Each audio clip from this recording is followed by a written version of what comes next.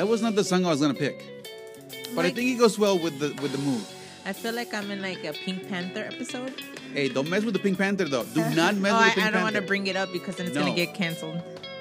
Yeah, no. Why are they gonna cancel the Pink Panther? I don't know. No, just for stupidity. I think the last one that's gonna get canceled is the Pink Panther. All right, guys, welcome back one more time to Charlie's Bunker. We made it. Okay, so I got some really cool reviews. I'm sorry, not reviews. What am I thinking? Okay, guys, disclosure one more time. Okay. So when are we gonna go get that liquor?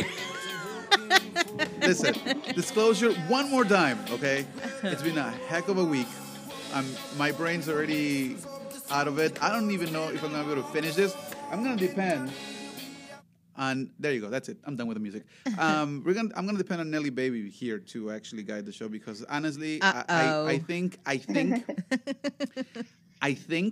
that I need a drink. Okay, and going back to the first thing I was saying, we had some pretty good comments of eggnogs. Really? I did say eggnogs. Eggnogs. Yeah, that. Yeah, some dude actually came to me on the street and said, "Listen, man, where's that pizza?" And I was like, "What the heck are you talking about?" I don't have it. I was like, "Hey, I don't have it."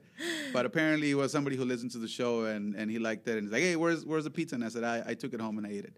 So we had some really good some really cool fun facts about that. So next time we're working on getting the lounge because we're getting that too.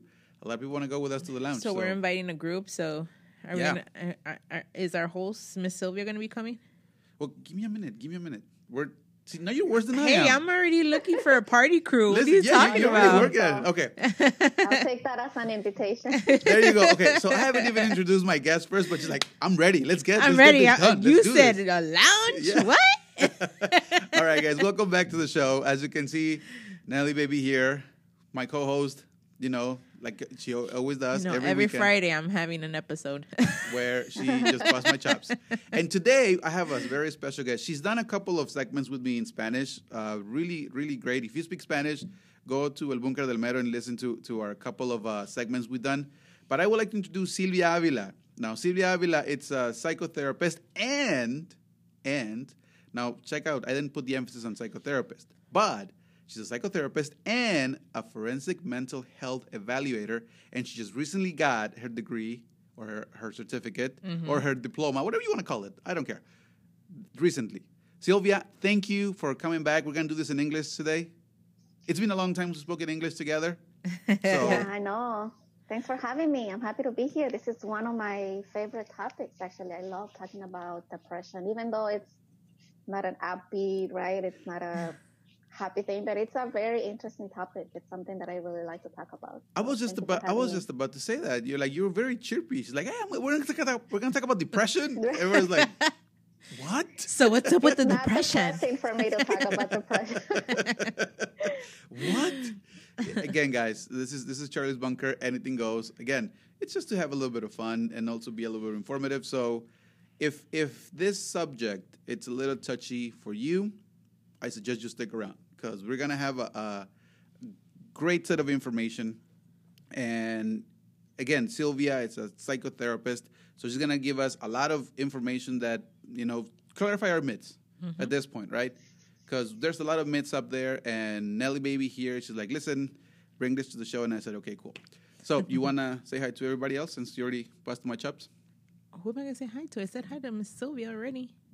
But she's the guest. But how about the listeners? Oh, okay, fine. Hey, guys, happy Friday. Right on. And we're going to proceed. Okay, so like I said, Silvia, it's a psychotherapist. And it's very interesting to hear that word.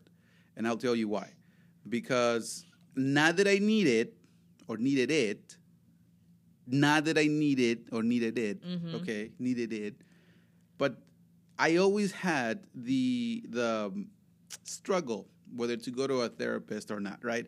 Now, you say therapist, and everybody knows what I'm talking about, right? Somebody who you go if in case you're, in quotes, crazy. But it's more than that, okay? Not normal. Not normal. Okay, fine. I don't want to get in trouble for using the wrong term. But I always thought that a psychiatrist, a therapist, and now a doctor were the same thing. And in our culture, when you say I'm going to go to the doctor, and you think of a general doctor, they have the idea that they're also very well in the knowledge of psychiatry. Yep.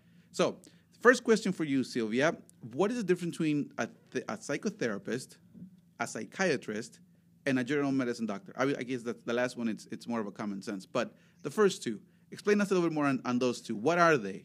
What do they do? Okay. So let's break it apart into two fields, right? Because we're talking about two different fields. There's the medical field, right? Those are the people who study biology, who go to medical school, right? Who learn how to open up the body, right? And look at what's inside the body. So that's the biology field. So in that field, you have doctors, medical doctors. These are the doctors that you go for your checkups, right? They check your blood pressure, all of that stuff. That's your doctor. Mm-hmm.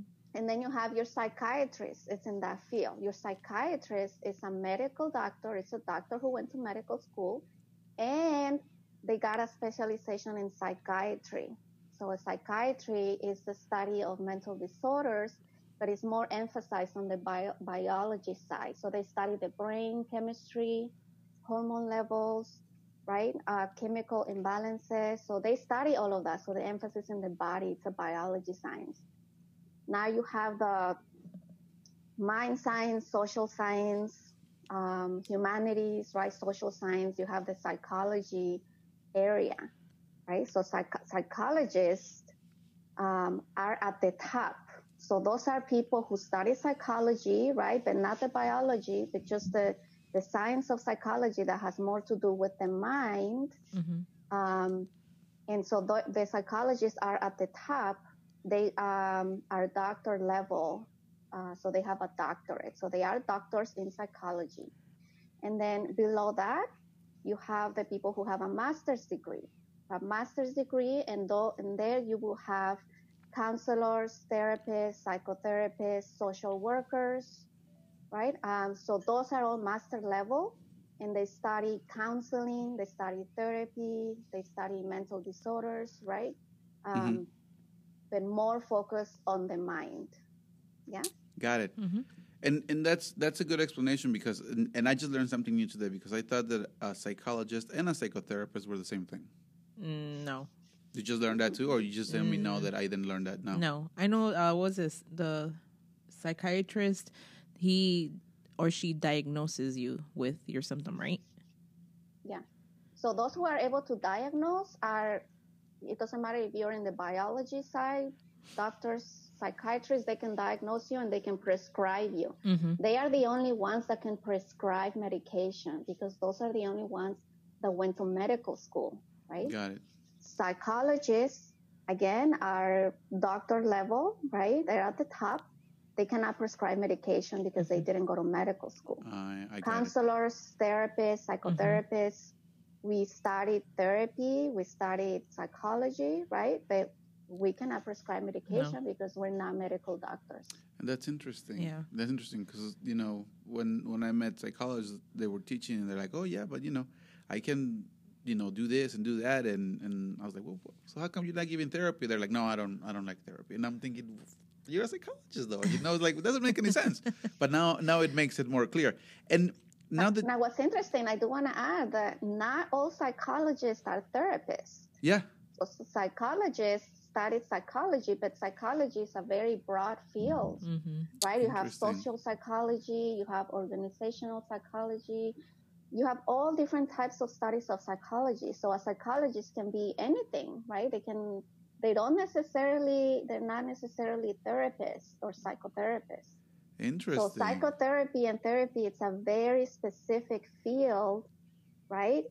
It's very specifically, we can diagnose you with a mental disorder, but we cannot prescribe medication for it. I thought she was gonna say we can't diagnose you. We just don't want to, man. We just don't want to. If you meet somebody like me, it makes sense. Now, here's the thing, okay? I remember that 20 years ago, if somebody said, I'm depressed, right? Or I have depression, usually the first response will be, suck it up or walk it off, right? So 1800s when this whole idea of psychology was starting to pop up, and because of Sigmund Freud and whatnot. Then the 1900s and then even in World War II when I think it was Peyton that they diagnosed the PTSD, where he's like, oh, you're not crazy, you're not doing this, go out and fight, right? And they're like, no, but I'm scared. Like, no, go out there and fight. And so until now, 20 years ago, there was no such thing as depression. So now we're seeing that generational change where it was no depression to everybody has depression, right? And the media takes over that, and they start throwing all this infomercials and commercials and pills and whatnot. So what do you think about the media selling all these types of medications to us who we're, okay, first of all, in my generation, not your generation, because obviously you're younger than I am. You see how I did? You see what I did there? You see what I did there? Okay. They didn't actually believe in my generation, they didn't believe in depression, or they didn't think they had depression. But millennials and on, they are like, okay, I'm depressed, I have anxiety, whatever. And now they're consuming all these pills. What do you think about society and the media selling us all this stuff? I think, because that has become a problem now. What I described before, that there's two fields. There's the medical field, right? The doctors, they went to medical school. And then there's the mind aspect, which is more the psychologist and therapist side, right?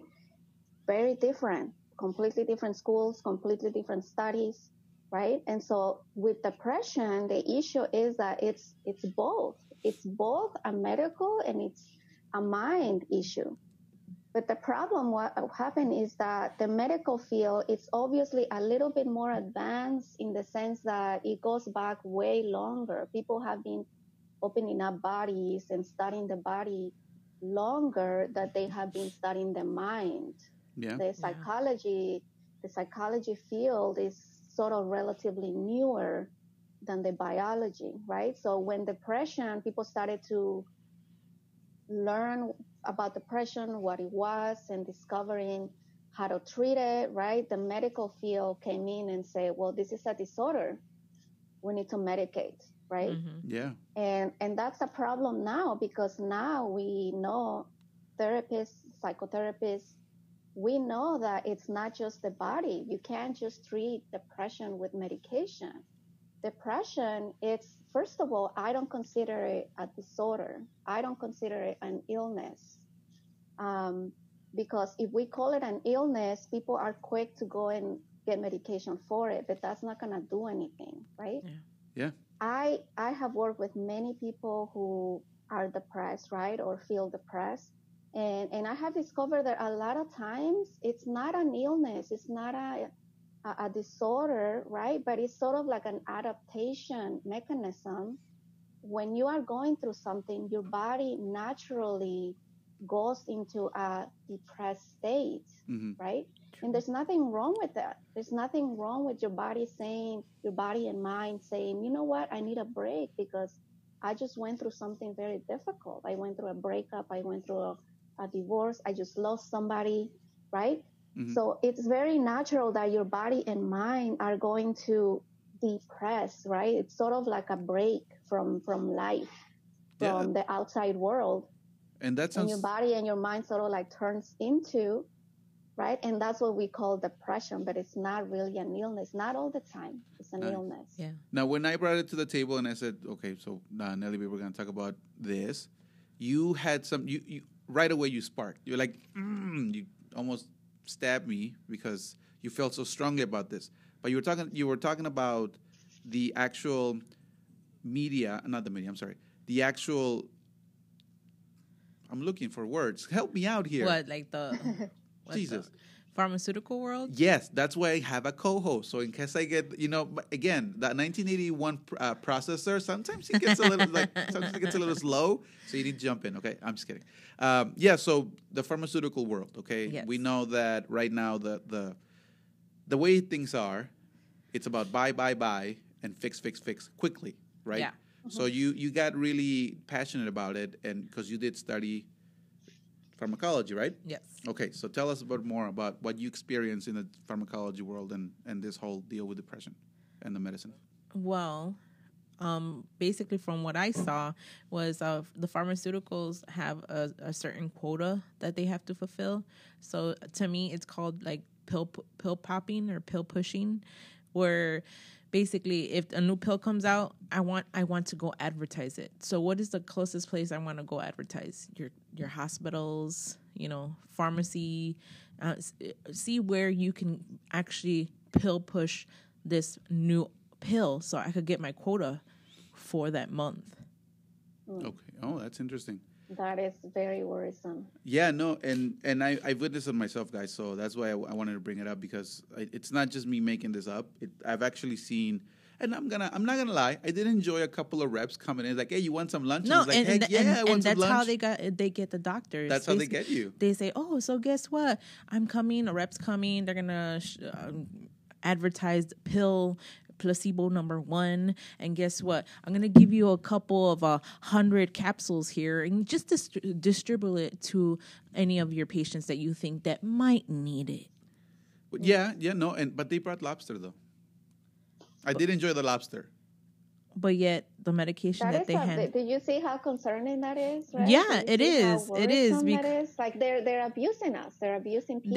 They are. Usually they're just like kind of using food. But it was lobster. Also money, because certain physicians that they push this medication actually get a quota of whatever medication they're given. Are you gonna deny a lobster?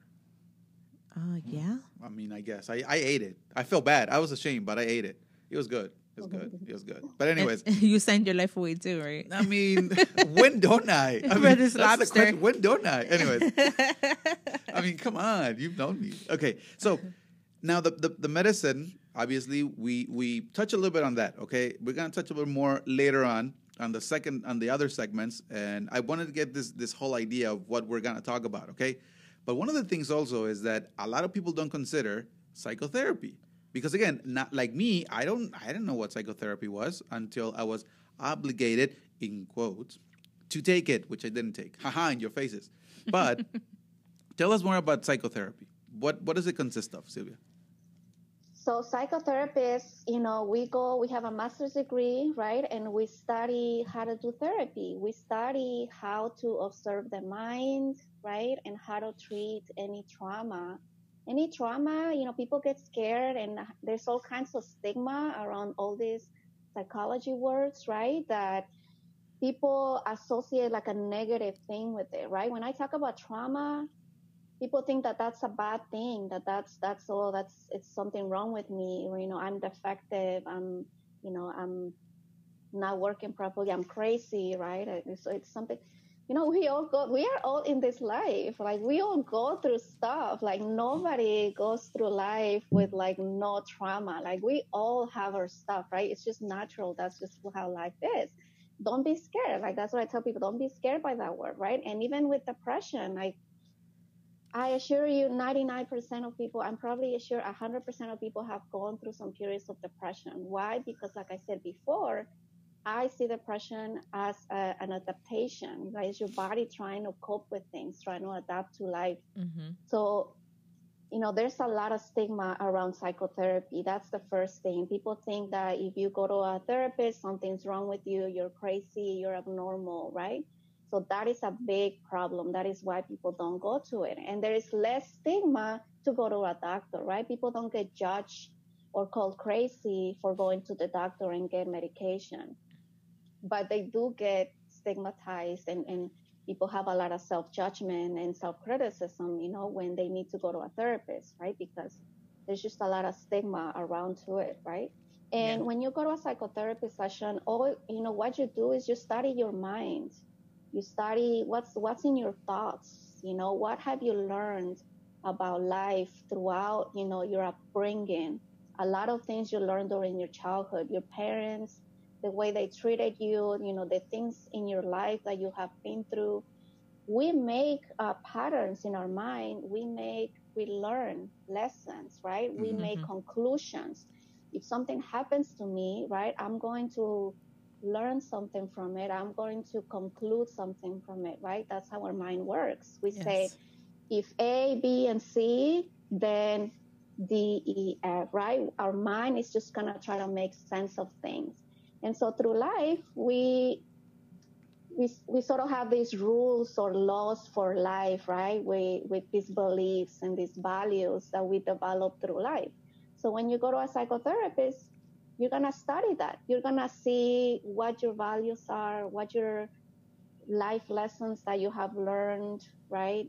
Um, what events in your life have had an impact, what your parents taught you, what was your upbringing like, right? So we're going to study your mind, what's in there.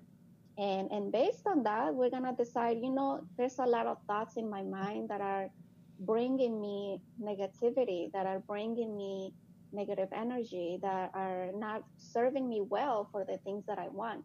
And so we slowly work through those thoughts, through those values, through those lessons. And if there is any traumas, and when I say trauma, again, it's an experience. So a trauma is an experience that you went through that sort of left a mark in you, whether that mark is positive or negative or neutral. We're going to study that mark. What did this experience left in your mind?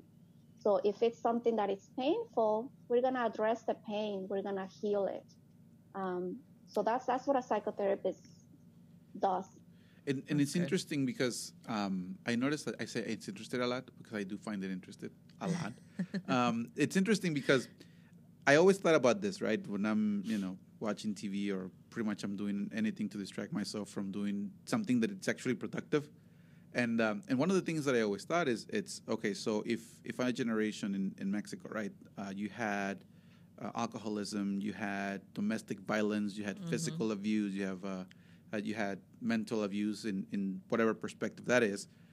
And people are, in quotes, right? Again, this is in quotes because I don't know what they're doing internally and mentally, but they seem fine, right? And now this generation nowadays, you take away their iPod or iPad or their Nintendo Switch, and they're freaking out, right? Yeah. And I'm thinking it's interesting because back in my days, if there was a day where I didn't get smacked or ridiculed or just put down, I was like, it's a good day. I didn't have to pull out my AK-47, right? Yeah. But nowadays, it's very relative, if I may say so.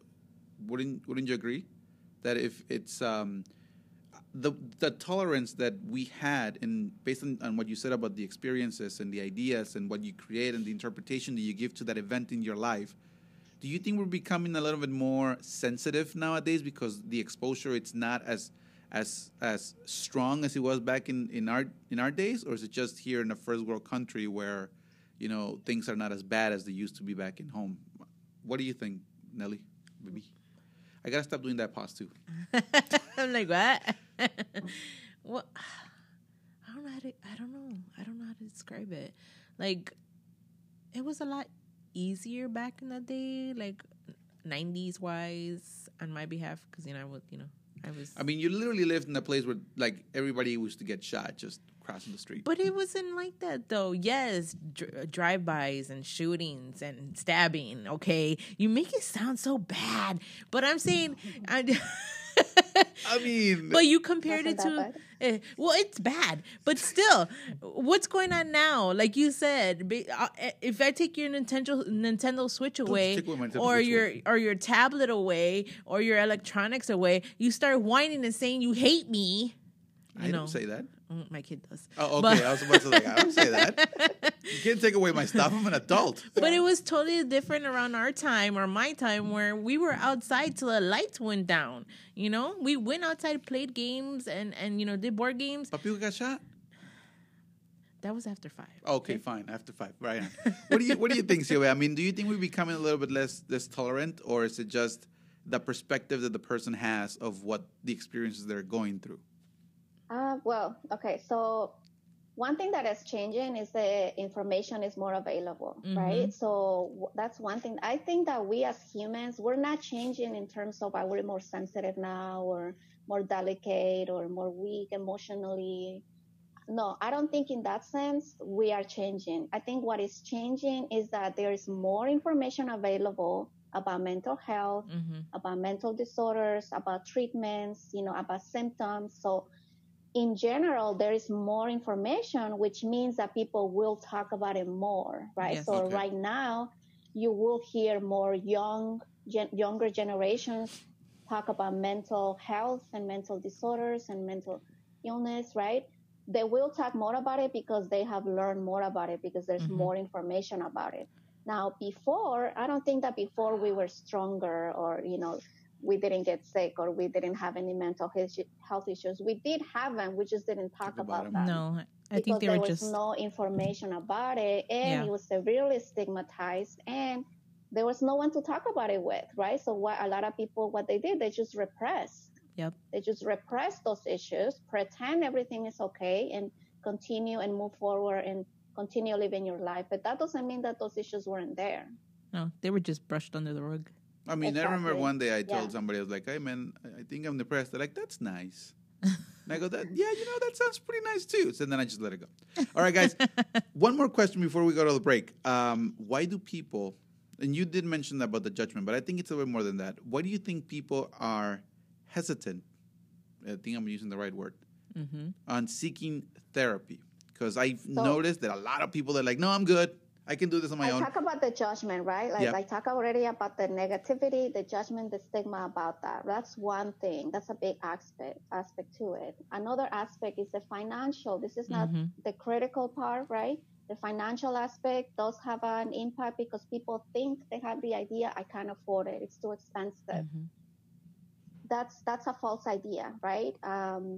Money, there is money, right? And there's always available for you, right? So interesting. However, that's always available, right? And that's an issue that people make up in their minds to not go. That's resistance. Because that is true. So the real reason why people don't go is because it is uncomfortable. It is. It's not pleasant to go to somebody that you don't know and open up your most painful, uncomfortable, embarrassing, shameful experiences. Like, who wants to do that? It's difficult. Like, it's not easy to do that.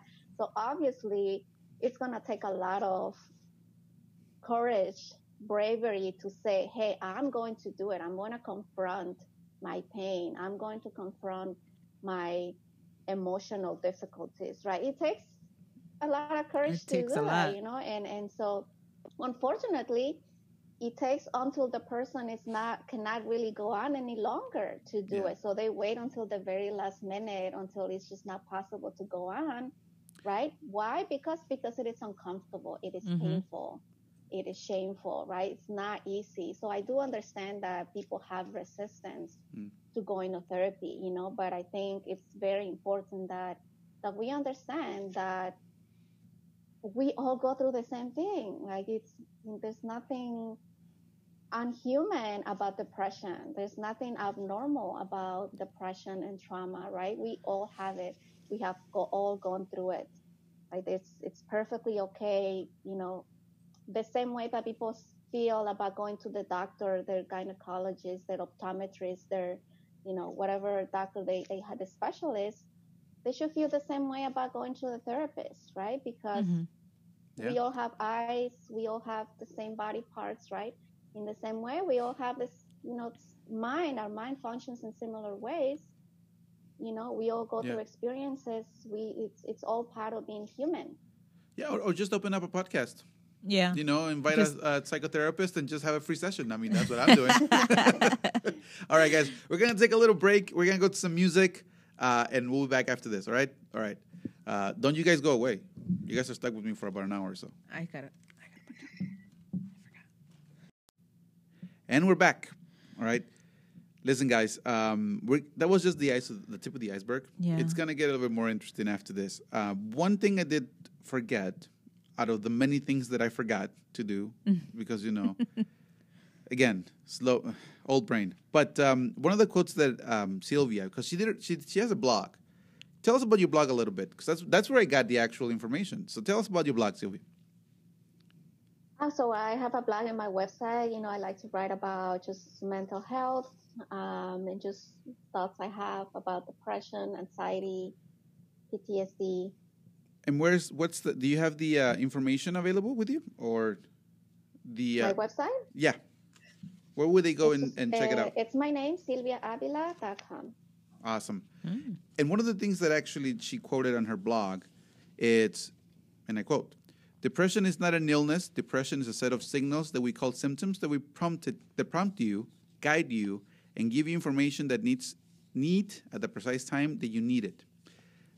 That caught my attention because in the podcast in Spanish, El Búnker del Mero, I'm gonna stop, but I was studying the book Think and Grow Rich. Now I like that book in particular because Think and Grow Rich, it gives you the idea, not how to be rich. Okay, it gives you the discipline and change the mentality to have certain behaviors to actually achieve what you want to achieve, which is very interesting. It was written in 1917. It was a great book. I love it. Or probably 1927. Again, one of those years, 2 years. That was 2 years. It was on the 7th. That's what I know. But one of the things that he was talking about is how to change your mind. Okay, how to program your mind. And I did say that I give two common examples there. It was the classical conditioning. Again, I'm not an expert in that, but I did read about it a little bit and did the research. So I think it was fairly done. And also the cognitive behavior, which is another aspect of how to train your mind. But it doesn't touch about depression. And I think personally, depression it's just a point of view in the sense of the way you think that stops you from doing a lot of things that you want to do. Like Silvia said in the previous one, experiences and the way you see things. But there's two types of depression. And this one hits a little bit of a nerve because sometimes when they say, I'm depressed, and they think it's a long time depression, and they want to go and see the doctor, and they're like, oh, woe me, woe my soul. But I want you to explain, Silvia, what are the two different types of depression? I know one of them is situational, and the other one is clinical. What is the difference between the two? Yeah. So in terms of, instead of thinking about it in like two different types, let's think about it in levels of intensity, right? So if you have read Think and Grow Rich, right, what is the main premise of it? And a lot of philosophy and books out there that tell you that everything starts with the mind, that everything starts with a thought. So that's the level of study, right? That's a field of study that tells you whatever you think, you're going to express in real life, right? Mm-hmm. So if you believe in that, then I want you to think about depression that it starts in the mind. So mm-hmm. Depression starts in the mind, right? And then it gets to the body. So it expresses itself in physicality, in your physical body. So there's not that it's two different kinds of depression, but there is the depression that exists in your mind, right? That has to do with your thoughts, with your emotional trauma, right? With your beliefs, right? That is sort of like the first level, I think of it, because that most people experience. It's situational, right? Maybe you're going through something difficult, so you feel depressed, you feel those symptoms, right? And then if you don't do anything, if you don't treat it, if you don't take care of yourself, if you don't seek help, if you don't talk to anyone about it, then it's going to get more severe. It's going to get stronger.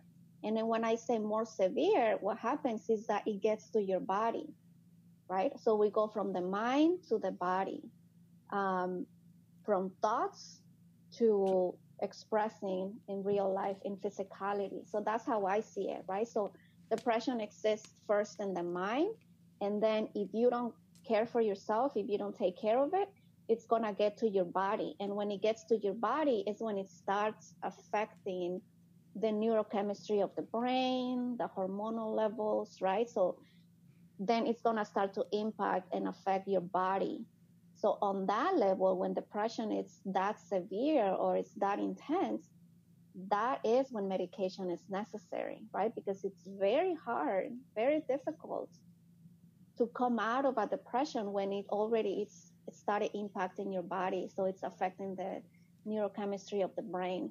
That's when medication is very useful and should be taken so that it helps you reorganize your brain, right? Reorganize the neurochemistry, right? And you get that push so that you're able to address then the mind, right? Whatever thoughts you need to heal or traumas you need to heal on your mind so that you can come out of the depression. Yes, and that's interesting you're saying that because I remember that because of the whole podcast thing, I decided to go into a little more in detail because I mean, I don't know if, well, obviously you don't know, duh. Again, I'm having a conversation in my head already myself. I think I do need therapy. At the end of the day, I think I do need therapy. I'm already talking to myself.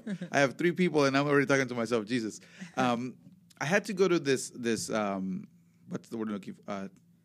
Not seminar. It's not a seminar. Not a summit. That was before I had to go to the seminar.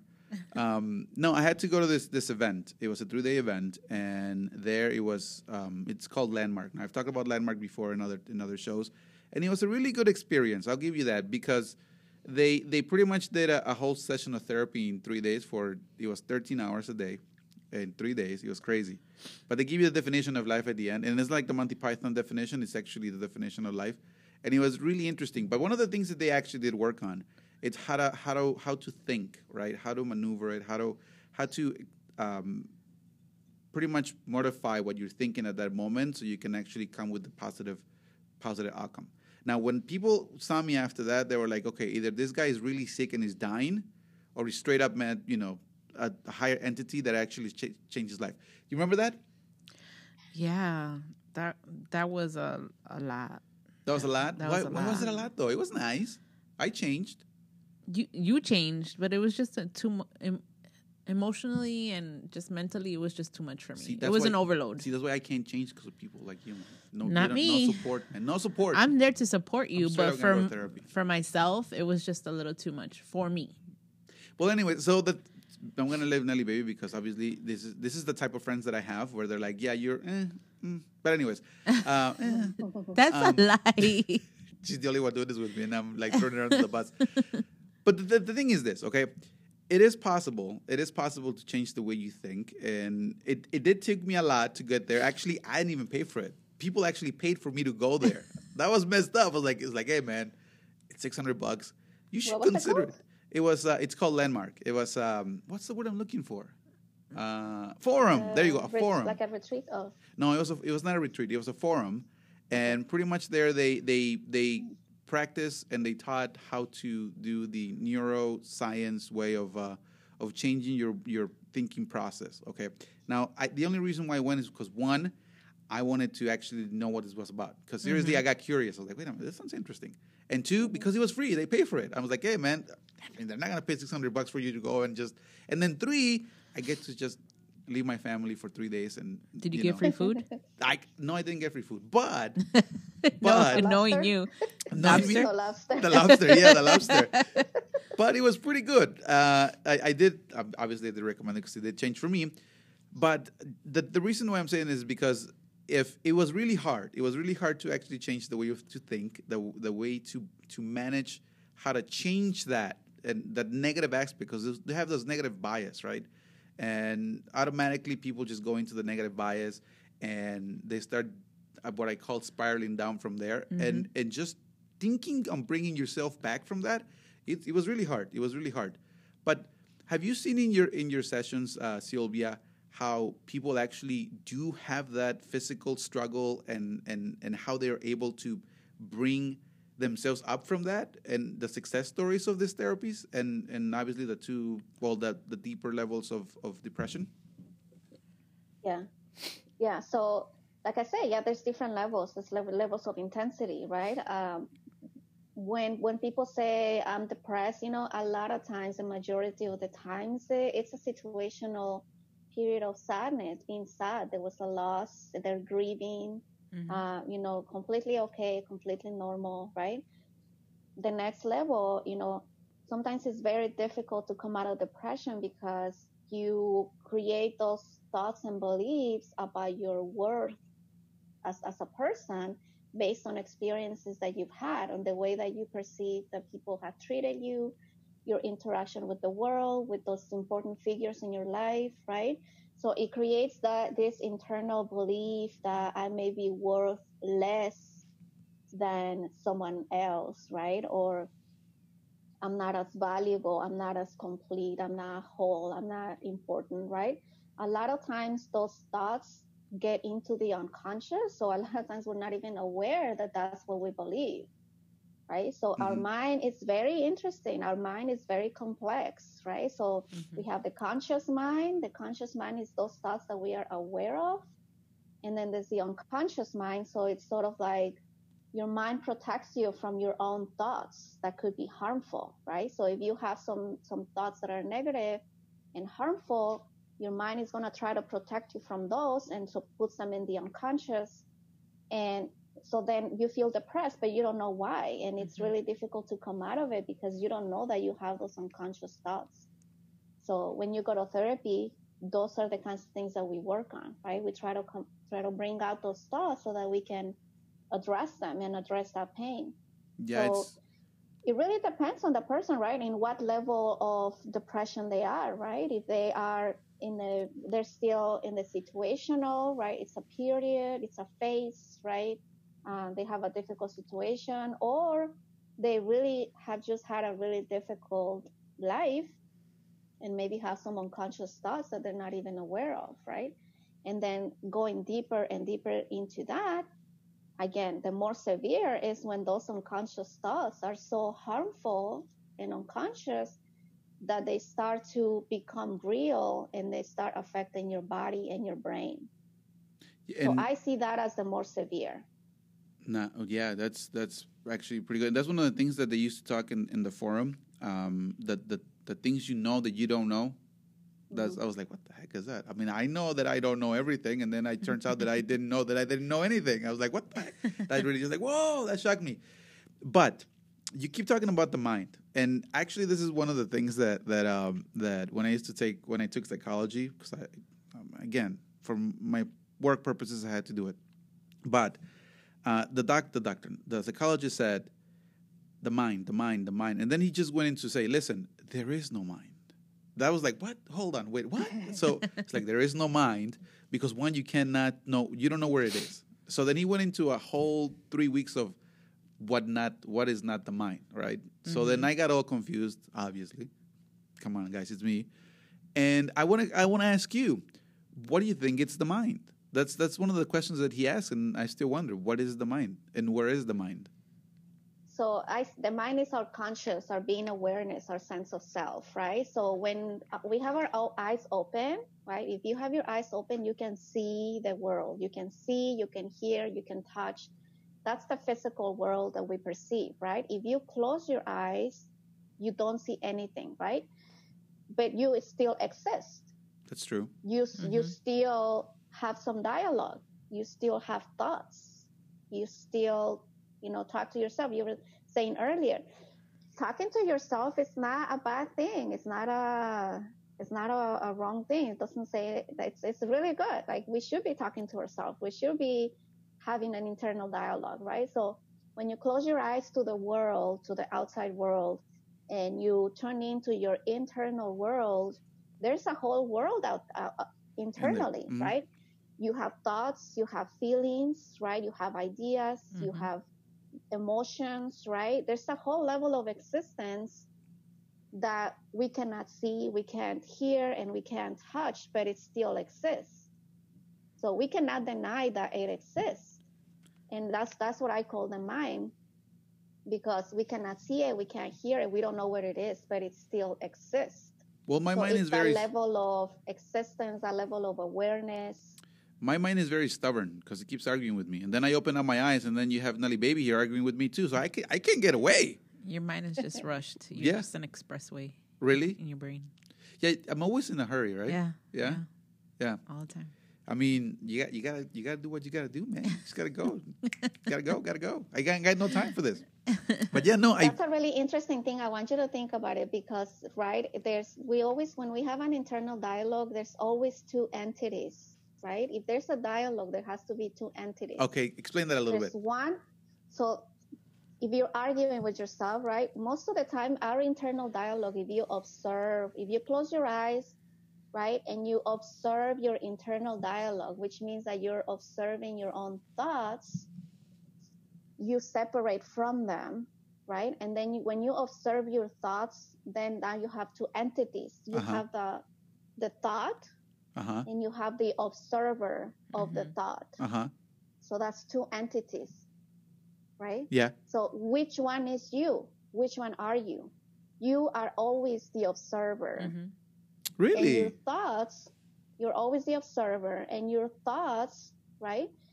It's the compilation of everything about you, your real world, your internal world, your experiences, the things that you have internalized from other people, from life, right?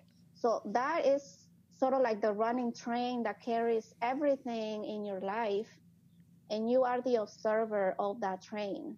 So you are the conscious awareness of that train, and the train is the collection of everything in your life that has happened to you, all your experiences, all your interpretations of those experiences, right? I have never But seen it if that you way. become really aware of your thoughts, if you work on developing that entity, the observer, when you do that, then you're gonna really understand the concept of you create your own reality. That's interesting. See, I never saw it that way.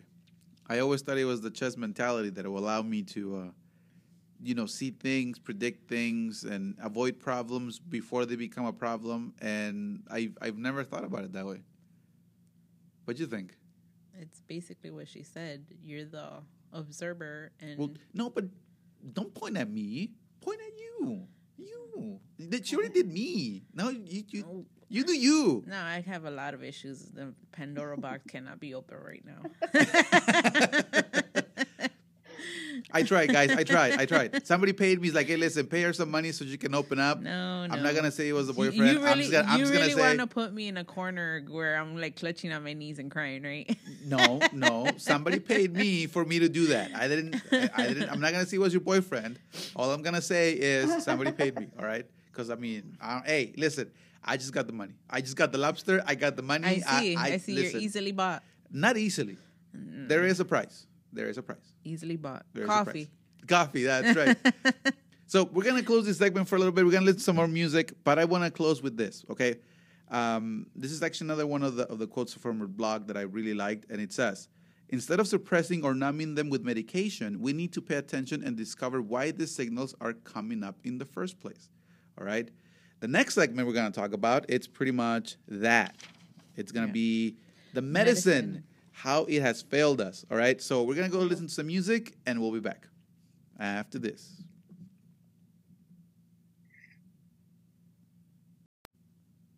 All right, guys, we're back. Third segment. Listen, this is going to get a little bit a little iffy because there's going to be some things that we might agree or disagree. Who knows? We don't know. I don't know. But anyways, medicine, the medicine for depression. I, myself, I'm a person that believes that medicine has to be the last resort. If we can avoid it, even better. I don't agree with the side effects. There was a couple of times where I heard, because of patients that I've seen, that they said either you want to lose your sexual appetite or you want to gain 50 pounds. Mm-hmm. If I were in that position, I wouldn't take any of them.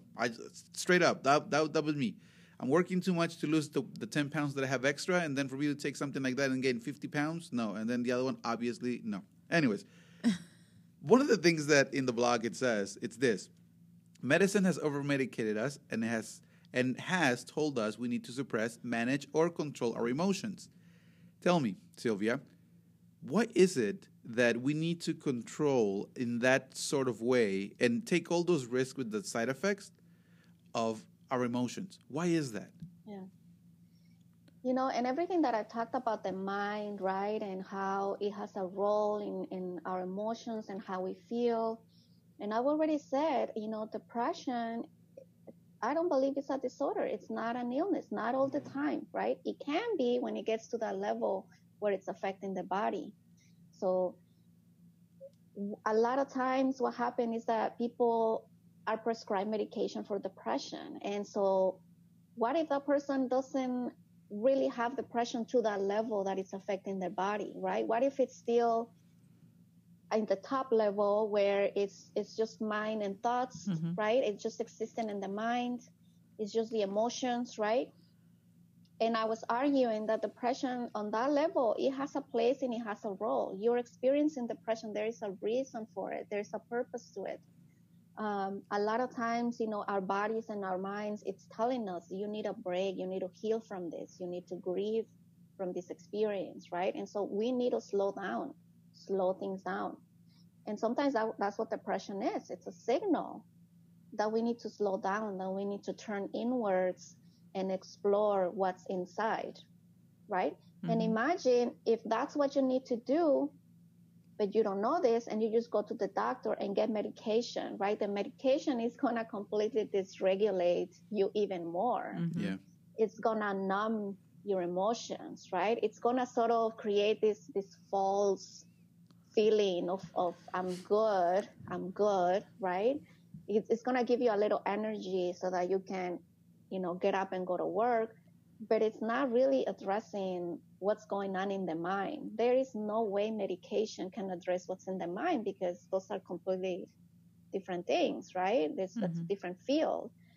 So when a person is at the top level of depression, right, when it's not affecting the body, that it's just in the mind, and they go and take medication, it's not going to help them at all. It's going to make things worse. It's just going to delay their healing, because it's just sort of like hiding. It's sort of like putting it under the rug.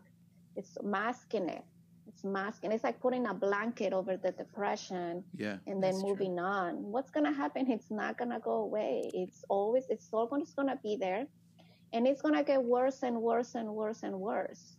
It's like it's taking care of an infection with Tylenol. Mm-hmm.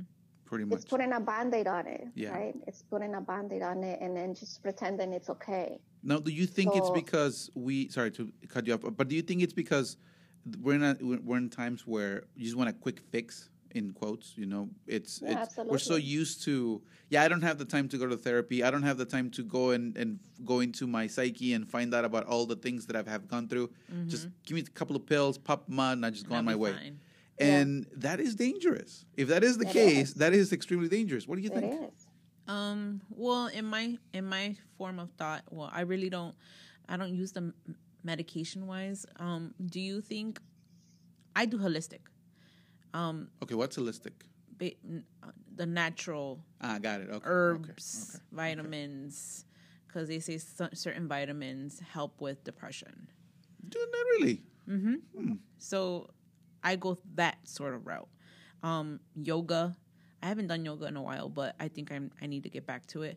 But I do other routes, not just medication. That's one of the things I fear, because, like you said, it's a numbing sensation. Mm-hmm. And coming from a experienced background from, family members of, my family has a long line of depression, anxiety, schizophrenia, and that's what scares me, because I've seen it. I've been on the background where medication is the first thing that they want to throw at you, and then you see your family member go through that clouded mind, that being out of, to me, them not being, how to explain it, them being the shell of a person that they used to be. That's hard. And you know what's even more scary? That psychiatry, psychotropic medication, it's pretty much a guess. You think that doctors will know exactly what kind of medication, the doses you're gonna need. Mm-hmm. They don't know. No. What they're doing, it's basically they're just guessing. Yeah. They're just guessing. Like, let's try this, and if it doesn't work, let's try something else. So they're just throwing darts in the dark. Yeah, and that's actually true, because again, by experience, I've noticed that sometimes, like, we're gonna start you with 5. And then we'll go from there. Yeah. And I'm like, wait a minute, no, not go from there, because I don't know what side effects are going to have to my liver, or my kidneys, or my heart. Let's see how this feels, or how does it go. No, it's hard. So I know what's important. I know that I'm saying that we have to be really careful with medication, right? Mm-hmm. And I'm saying I'm sort of advocating for people to not get medicated right away. However, I do want to say that medication does have its place, because I do have, on the other hand, I have worked with clients where I have recommended that they get prescribed medication, because I know that their depression is at that level where it's going to be really difficult to come out of it without the medication, because it's already affecting their body. And so no matter how much therapy they get, no matter how much they uncover their their mind and their traumas, and no matter how much they try to heal themselves, it's just going to be extremely difficult, because the depression is at that level where it's in their body, it's in their chemistry of the brain, and they do need medication. And so I do have that where people say, well, I don't want to get in medication. I don't want to get addicted. I don't want to use a drug, right? Mm-hmm. And so that's also another problem, because then it's sad, because it's just going to be very difficult for that person when they are at that level to come out of it by their own without medication. So medication does have a place. Now, what do you think about, again, the commercials? And I know I mentioned this before, but the commercials, they use certain words, and because of my profession, I know how to manipulate a word for them to get the right idea of what I'm talking about. But I know that also TV and commercials, they target those ideas, so you can go and just automatically go and get those medications. Now, how is it that do you think that the majority of people that actually do not need medication are going to get medication also because of the triggers or the flags that they get in their head, and they just go and just pop the pills? Do you think that's a big major problem or a big factor when it comes to getting medication from someone who's not trained? Is that what you're seeing too? Yeah, I mean, I think that's the way that depression is labeled as a disorder, as an illness, right? And when people think illness, oh, well, then I need medication, right? Mm-hmm. Yeah. And so I think that's a big problem. That's a big problem, because that's the first thing people will do. And so I think the lack of information about what depression really is, right? If people knew or had more information about what depression is, what it entails, the role of the mind, the role of therapy, of psychotherapy, right? I think that should be the first step. The first step should be psychotherapy, should be therapy, because depression starts in the mind. Depression does not start in the body. Depression starts in the mind, then it goes to the body. Mm-hmm. So if it starts in the mind, then we should go to a therapist, psychotherapist, counselor first, and then go from there. So why do you think that therapists like yourself don't actually have more, let's say, commercials or commercialize your branch more versus the actual, obviously the money, because they have a lot more money that you guys have, but I don't usually see a lot of therapists coming together and say, listen, let's just expose this, or in a group of Facebook, because I mean, I get books on Facebook about anime, chess, anything else, but not psychotherapy. And I'm very interested in those things because I like to learn about that. But I don't see it as published as much as any other way of treating depression. Why is that? I mean, I think it's just because of history, and obviously pharmaceuticals are going to have a lot more budget for advertising, right? And they're going to have, they're going to want to sell the medication. They want to have people on medication, right? And with that, it's like people want to be there on medication for a long time, right? They shouldn't take it for short term. So that is a long term kind of thing. And so obviously they're going to spend a lot of money in putting that information out there and saying, oh, this is the solution, this is the cure. And the more that they push depression as an illness, the more that they're going to sell medication for it. Because even on Facebook, when I'm on Facebook wasting time, I just a couple of times see friends of mine or whoever just listens to the show and said, listen, I've been feeling this way, blah, blah, blah.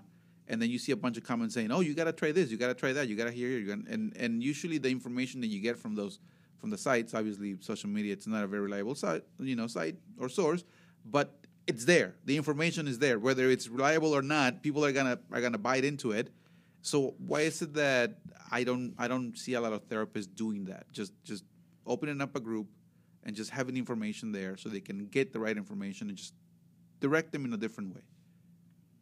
I mean, I think there is. I mean, I think there is. We just have to look for it, you know. And therapists, I mean, our job is going to be to work with people and to treat people. So we're going to be working with those that reach out to us, right? So a lot of times, you're right. Like maybe we're not putting enough information out there to be able to reach everybody. And I think it's Well, not the group thing, but I think it's crucial for us as also people who are just in the common ground to, like, hey, listen, I think this helped me, just to open up a little bit more. In Facebook and social media, you pretty much tell everything, with the exception of some things, which it's easier for you to post about something about sex than mental illness, which is, or depression or whatnot, which is, it's outstanding to me. But anyways, but let's say, for example, if somebody experienced something like depression, right? In this, like the topic in this case, I in my days when I was younger, if I would have had any problem like that, I would not done it. But now that I'm more aware, and if I would have had depression and I'm more aware, and I would say, listen, you know what? This helped me. I believe that therapy will be the first step. If I need medication, I'll probably take some medication. Why don't you just check it out and encourage people to just go that way? I mean, I think we can also help in that sense. It's not pharmaceutical companies, and I hope they don't listen to and I don't get sued, but pharmaceutical companies, they're very greedy. They're very greedy, and we know that they put money into everything so they can sell their product. Oh, yeah. And that's horrible. The latest celebrity advertising it. Who was it? Yeah.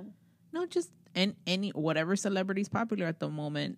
Oh, I'm going to diagnose myself with depression. Here's $1 million. Promote this drug. That's another thing. I took the lobster. I'm not going to lie. I did take the lobster, but it was just the lobster. I didn't take millions. I don't know if I will take millions. You just bought lobster by the pound, huh? You just ate it by the pound. Yeah. Next week we'll be like, Soloft, the bright sponsor of Soloft. Yeah, that's going to be. You're Soloft. Yeah, right? Here's your lobster. One of the questions that it was brought to the show is medical marijuana. That they were very curious about medical marijuana. Tell us about medical marijuana and depression. Because I've read some really interesting articles, and I've seen people that consume it. It's legal, guys. Don't worry about it. It's legal. I'm not going to throw anybody under the bus. Nelly, baby. But what? You're just throwing me under the bus here. Anyways, medical marijuana actually has, it shows that it has improved a lot when it comes to depression. Tell us a little bit more on that. So it's a very new, I would say or it's becoming more known, right? The use of psychedelics in psychotherapy. It's actually that I'm interested in. I may look into that for future professional development. Oh, yeah. But yeah, so the thing with psychedelics, right? So weed is a psychedelic.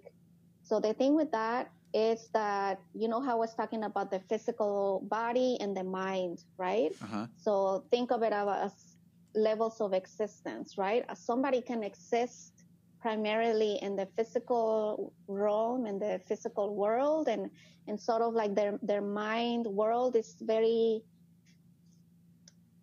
limited in the sense that they don't have that much access to it. So this is a person that maybe doesn't do a lot of thought observation, right? Mm-hmm. What I was talking about, observing your thoughts, observing your mind, meditation, right? Doing that kind of stuff. So maybe this is a person that's very focused on the physical world and can't really access or doesn't have a lot of access to the internal world. With psychedelics, it helps with that.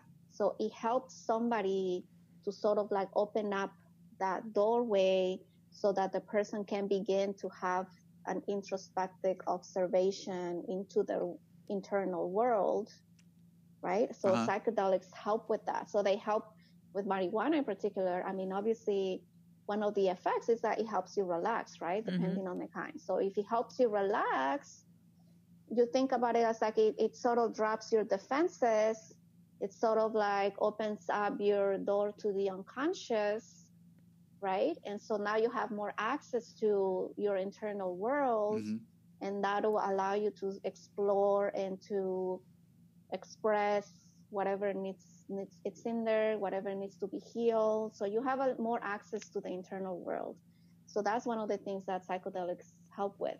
But so does alcohol. So you wouldn't recommend alcohol over marijuana? No, because alcohol, it does relax, but it also impedes the function of the brain. So it also slows down the brain activity. So it sort of like shuts down your brain. Oh. So And it harms So your while body. psychedelics, with marijuana doesn't do that, right? Marijuana doesn't shut down your brain. It's herbal.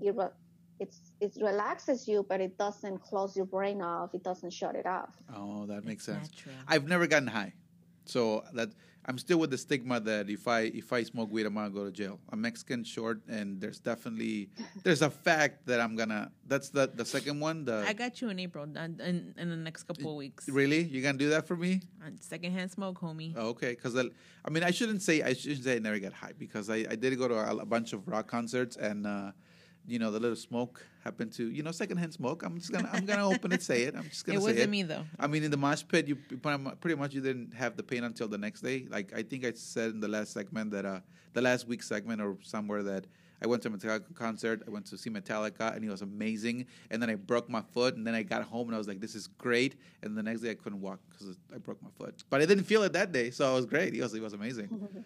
Now, when do we actually is appropriate to use medicine? Okay, so you tried the psychotherapy, and it seems like it's not helping, and you do need medication. When do you think it's good to actually do find medication? At what level of the circles of hell, that's what I call it, circles of hell, do you need to be in for you to say, listen, I think you do need medication? So the signs that you may need medication is when you have gone to therapy, right, and have been seeing a therapist, I would say for at the very least, 4 to 8 sessions, right? So you have done that is the very bare minimum. So I was just thinking that. I mean, like 4 to 8, it's not a lot.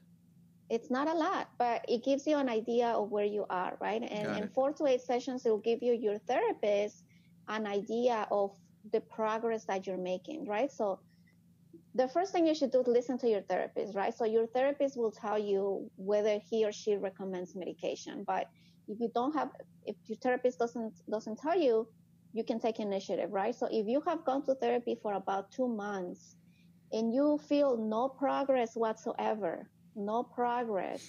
maybe you feel worse, right? And you cannot go to work, so you're not functioning, right? So that is a big sign. If you are not going to work, if you are missing work, missing school, you just can't get out of bed, or you just cannot function, that is a sign you may need medication. You've gone to therapy, you don't feel progress, that's a sign you need medication. If it's been more than 6 months that you've been on therapy consistently and you still don't feel well, you may need medication. The big sign is if you're not functioning, that's when you're not doing what you have to do, that's a sign you need medication. Now, who will be the most appropriate person to monitor that medication? Someone that says, okay, you weigh a certain amount of pounds, and this is your dosage. Who will be the most accurate one to actually measure that and give you? So I think that's another problem that I was mentioning earlier, that a lot of times therapists and the doctors are not working together, right? So both of them need to work together, because the person that is really treating the depression is the therapist, right? Mm-hmm. But therapists cannot prescribe medication. So the doctor or psychiatrist is the one that's going to prescribe the medication. But the psychiatrist and the doctor are not therapists, so they're not treating the depression. They're just giving you the medication. So I think both are really necessary. Both need to work together to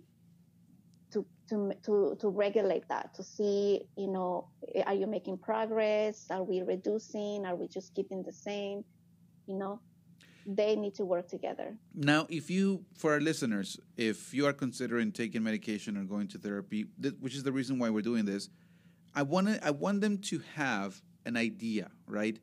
Whether, obviously, if you take therapy and do not take therapy, or if you're weighing in, take medication or not take medication, obviously it's a very generalized answer. But what will be the scale balance, right, between the two? Where would you say that if you're having therapy and you're not finding the proper reason to get medication, what would you say to that person? Like, listen, you might need therapy or you might need the medication, but what would be the weight balance? What would be what balances the scale between the two? What would you say to that person? I'm not sure I'm understanding. Yeah, it was a little bit confusing. I even confused myself. Again, the other person was like, "What are you talking about, man?" You know, obviously, when we're seeing a problem, we always take two things in consideration, right? Those and the pros and the cons, or if I do this, then this is gonna happen, and blah blah blah, right? But if you have someone who's needs to be, I wouldn't say persuaded, because I don't want them to think that I'm pushing them into this, right? But if they need a reason why to consider something more towards one thing or the other, whether it's therapy or the medication, what would you say? Like even the scale. Okay, what I'm understanding is that if somebody is going to therapy and maybe they don't want to take medication, is that what you're asking? Yeah, like because for example, if I were be in that position, and again, if they come to me and say, "Listen, you're gonna gain 50 pounds, right?" And I say, "No, I don't want to gain 50 pounds," or you want to lose your libido, right? Or you won't be able to have sexual intercourse because of X, Y, and Z. If they ask me, I'll be like, "Nah, I'm good." I wouldn't even think about it. Like, "Nah, I'm good." But there's other people that are like, "Hey, listen, 50 pounds is not that bad. I mean, I probably will take that over the feeling of despair and hopelessness and all the symptoms that come with depression." If you have somebody in that position that you need to even out the scale, like, "Listen, I know how you're feeling, and I get it, but consider this," and just explain that. What will be the explanation you will give to that person? Okay, so a lot of times I do have, like I said before, I do have clients who I think should be medicated because they need that extra help, right? It's just the depression is at that level. We're not seeing any progress, and I know that they need it because it's just very difficult for them to come out of it, right? And a lot of times they don't want to take it because they have this idea that I'm going to be addicted to it, or there's going to be all these side effects, and I just don't want to take a drug. That makes things really difficult because in that case, if medication is necessary, like, it's going to be really difficult for them to make any progress without it. So what you're saying is that how do we persuade them, or how do we convince them, or how do we have someone else to... Yeah, at least to even go see a doctor and say, "Listen, just go hear him out." At least, and like, advise, I suggest, or... Yeah, again, if I were in that position and say, "Listen, you need medication." I mean, my advice is listen to your therapist, right? Like, that should be your first person that you have to trust your therapist, right? If your therapist is recommending that you take medication, I will advise you to listen to your therapist and to follow their recommendations, exactly. Right? Because if you're going to a therapist and you're not following their recommendations, then it's almost like, okay, well, what do you want me to do? Yeah. Like, how would I help you? Help me, help you, man. What, help right? me, help you. It's like going, when you go to the doctor because your leg hurts and your doctor tells you, okay, take this medication, and you say, no, I don't want to take it. But it happens, and that's why I'm asking. It happens because, see, let's say, for example, you have leg pain, right? And not to be stereotypical, but I hear this more from women. That's what I'm just by experience. That's what I hear more. You know where I'm going with this. I have pain.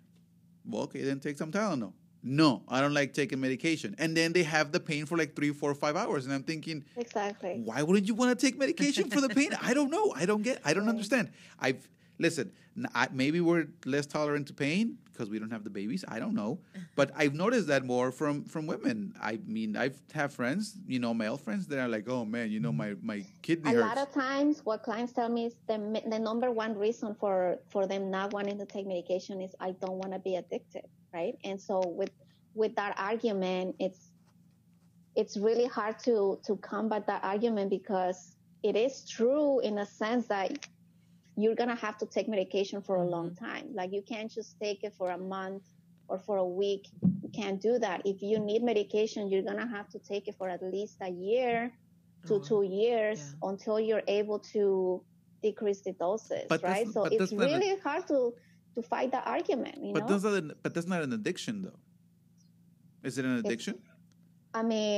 You depend on it, so it is sort of an addiction. But for example, if you had diabetes, right? Let's say you're diagnosed with diabetes, and you go to the doctor, and the doctor, well, you have diabetes, you need to take this medication for the rest of your life.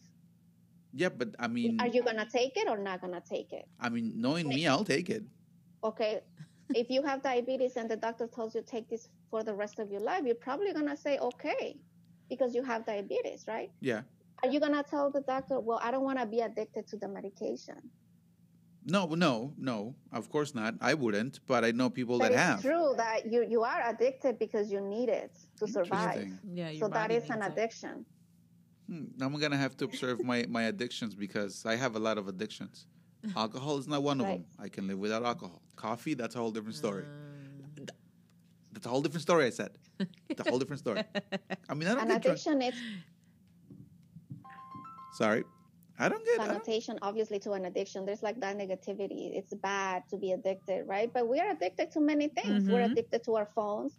We're addicted to our coffee. We're addicted to our That's the number protein one. powders, our Yes. pre-workout. We're addicted to many things, and we don't see it as a negative. Interesting.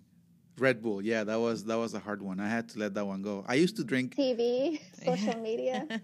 No, TV, no. Social media, I don't think so. I think Yeah, no. yeah. I have to keep up with the fans. Uh-huh.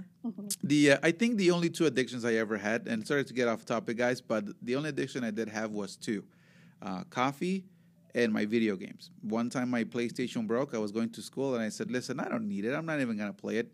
I'll give you this a week." I was fine. The second week, I was a little quiet, a little more distant, more reserved. The third week, I was completely out. Like mentally, it checked out. I didn't listen to anyone. I was always in a bad mood. I was in a foul mood until the month later. I said, "Listen, I'm gonna go buy a PlayStation."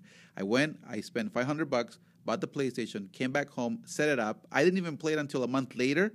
But knowing the fact that it was working, I was fine. I was completely fine. I think that was one true hardcore addiction. I can stop drinking. By the way, thank you very So much. not all addictions are negative. Not all addictions are harmful. See, say that one more time. I want her to hear it one more time. Not all addictions are harmful. There you go. See, Okay. only my crack cocaine. I'm just kidding. I don't do crack cocaine. I could be addicted to yoga. There Is you that go. bad? Are you addicted to yoga? Yeah. Oh, there you go. See, okay. Be Good. addicted to meditation. It's a good thing you said that because that's another misconception that a lot of people think, oh, she's a therapist, so she has her whole life straightened out, and she doesn't have any flaws, and or in this case you, but in I general. don't have any flaws. I was like, what are you talking about, man? Dude, what? I try, guys. I have a try. lot of flaws. Mhm. But that's one of the things that people believe that I met a psychologist that said, listen, I wish I could see you now for a conversation we were supposed to have, and she said, you know what? But I have an appointment with my psychologist, and I go, wait, what? So that kind of threw me off a little bit. But that's something that it's why also do true. you think people go into the psychology field? I So have that no idea idea. of psychologists, therapists don't have any flaws. Why do we go into psychology? I have no idea. Because they also have flaws. I don't Because even we know. wanna learn. We wanna know what flaws we have. Yeah. Oh, really? See, that's We something. wanna know what's wrong with me. That is the first thing. See, Right? and that is something shocking to me because I mean I wouldn't admit to that. I'd be like, what are you talking? Like you said, I'm perfect. I'm flawless. Like, It's the people that are literally like, what are they called? What's that called when people go online and search and then they want to self-diagnose themselves with an illness? hypochondriac. Yeah. Okay, got it. Is Yeah, it- I mean, I never met somebody who has hypochondria. I did. Yeah, you did. Yeah. Oh, is it interesting? No, because they're literally Googling, and then the next thing oh my God, I don't feel good. I think I'm having a respiratory issue, or I can't breathe. And then I'm like, okay, what's your new illness up for the week? Somebody put on Google, my engine has X, right? Mm-hmm. And Google said there's cancer of your engine. So that guy believed that his car had cancer. That was straight up funny. I was like, no, that's okay, whatever. All right, guys. So we're gonna close here for now, and I'm gonna leave you with one more quote from the blog. Okay, medication without therapy does not cure depression; it prolongs it. After all, it's a drug. And guys, listen. I hope you guys have all this information here that you need. I know it's a subject that obviously they've studied for thousands of years, and we haven't scratched the surface. We're just trying to give you some information just so you can be aware, first of all, and second of all, so in case you are in that position where you need to make a choice whether you need to go to therapy or you need medication, you can listen to some cool music, and just be aware of what's going on. I like doing this.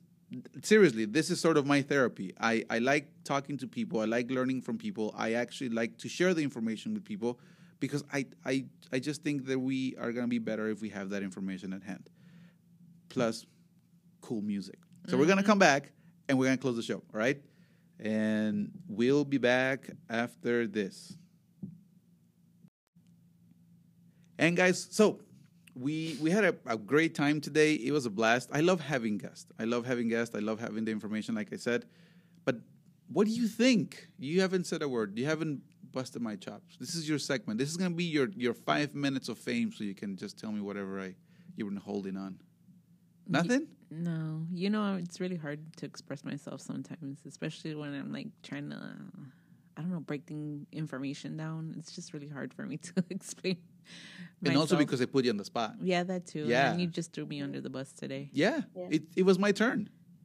You've been doing it for four episodes already. Don't worry, I'll get you back next week. Yeah.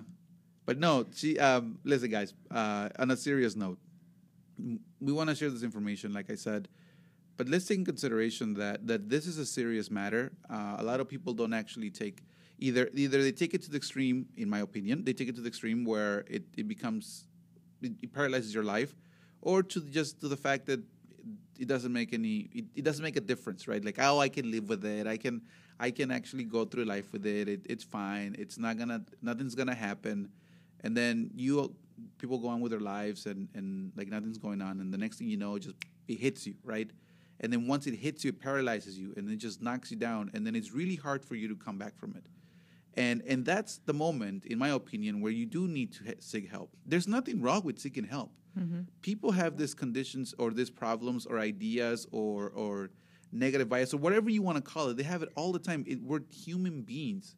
Yes, we grew up in a generation where we are men and we're not allowed to feel, or in a generation where women are supposed to be strong and they're not supposed to have opinions because of X, Y, and Z. And that retains a lot of emotions that we don't know how to express or bring out, right? Listen, guys, Pixar made a movie out of this whole thing. Come on, guys. Really? A kid's movie to teach you more about this condition than anybody else. So, Inside Out? Right? Yeah, Inside Out. That movie. It was an amazing movie. Yeah, that was a good movie. Everybody's like, I love Joy, I love Joy. I was like, forget Joy. My favorite movie. No. My favorite movie. I think so too. They did an excellent job. They did a really good job explaining, like they presenting, the thought process and all of that. It's right? really good. Mm-hmm. Everybody's like, I like Up. I said, yeah, forget Up, because obviously a dog's not gonna talk, obviously, right? But then Inside Out is like, I don't like it. And everybody liked Joy. I disliked Joy. She was too happy for me. She was too chirpy for me. I can relate to anger. I'm not gonna lie. I was the little depressed emoji. What was her name again? The sad. Yeah, sad. Sadness. Yeah. I love sadness. And at the end of the movie, they actually made a good point. It's like you need a mixture of both. You need to enjoy the beautiful aspects of life, but also you need to understand that there's gonna be some awful things in life that you're gonna have to adapt and just let it happen, because you can't stop life. It's just pretty much how it is. Mm-hmm. Tell me they just did a great job just showing the role of sadness, right? So that she has an important role, and that's sort of like the message that I was trying to say, that there is a role for all emotions. Oh, yeah. Especially anger. Hey, listen, no. Anger has a role, a particular too, yeah. Yeah, another segment about anger. Yeah, right? No, that wasn't really hard for me. Okay, people that know me for years know that I was a little bit impulsive. Okay, fine, I was extremely impulsive, but I that was something I needed to learn to deal with, and that I am going to admit. Okay, I was very impulsive. I was very dramatic. That's the word. It was always expressed. You're very dramatic. Yes, I was very dramatic. You were? I was very dramatic. See, that was your shot. I hooked you so you can see, so you can actually feel good. Anyways, back. Yeah, right. I gotta help you. You know what I'm saying? But yeah, guys, listen. It really took a long time for me to actually realize that my condition and what was causing the anger. Because one thing that I also learned about this whole topic is that depression is not always in sadness. It could present itself in different aspects of emotions. Mine, in my case, again, I was a little bit depressed. I will admit to that. But it was anger. Every time something didn't go my way, I got angry, and I will and it got to a point where I was extremely explosive, and unfortunately to say, I did cause a lot of damage because of that behavior. But that's the reason why I sought help. And when I sought help, like Silvia said, we went into the deepest, the ninth circle of my hell, where all hell is freeze over. Yay, Dante's Inferno!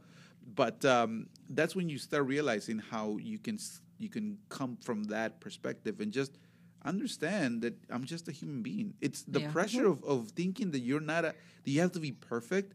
It's tremendous. It is. Yeah. Well, guys, anything else before I close? So basically, I want to close with just, having these conversations. It doesn't have to be anything shameful. It doesn't have to be. There's nothing. If there's anyone listening to this episode, there's nothing wrong with feeling depressed or thinking that you have depression. There is nothing wrong. It's completely human. And you're even, the first thing, like I said, is just seek therapy, talk to a counselor.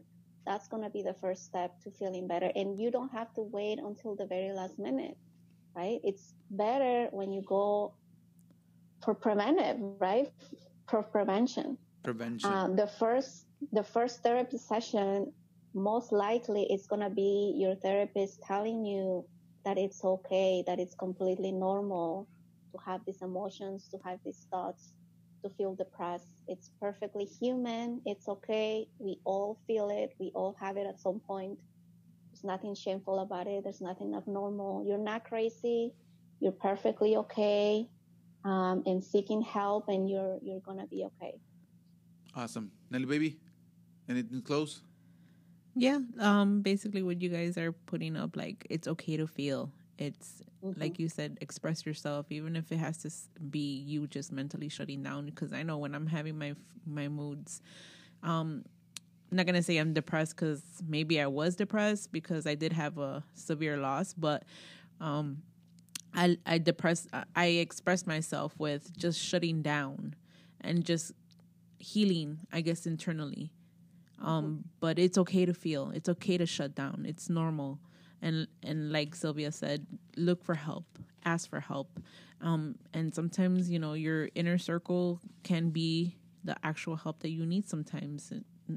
It all depends on how severe it might be, but it's okay to feel. It's okay to express. It's the way of life. Yes, because I think that's very crucial for people to understand that. Again, serious. Now you see my voice dropping. Again, yes, it's very important for you guys to realize that it is possible to seek help. That's the reason why we're doing this. Seek help. Make sure you get. I think that it's important for you to actually connect with a really good therapist. Some people just don't click, and it's okay. It's not that there's something wrong with you. It's not something wrong with her, or that she's not capable, or he's capable. It's just that sometimes you just, people are people, and you just don't click. But there's some other therapists that are really good at how to approach things, and you can get a good benefit out of it. That's what I think, right? Address your resistance, right? So if you think that you're not looking for therapy because you think it's too expensive, there's all kinds of therapists out there. There's all different methods. There's different price levels, right? So there's always someone available. Don't think that it's too expensive. Don't think that it's too unavailable. There is a lot of help out there and a lot of therapists. Are you doing telehealth conferences, or are you doing already in person? Telehealth. Okay. So is your number the one where they can reach you in case they need something? Yes. Okay. So guys, her information, Silvia's information, and obviously her email, it's Silvia at Silvia, SLIV as in Victor, IAVILA.com. That's her email. And her telephone number is 773-850-7366. If you guys need anything, please, guys, she's very good at what she does. I love having her as a guest. She educates us a lot. We talked about a little bit of racism, and we talked about suicide as well in the Spanish podcast, and now we're having this talk about depression. And again, the invitation for any topic that you want to cover, please be my guest, and you can just go ahead and send it. We can definitely touch it. All right, guys.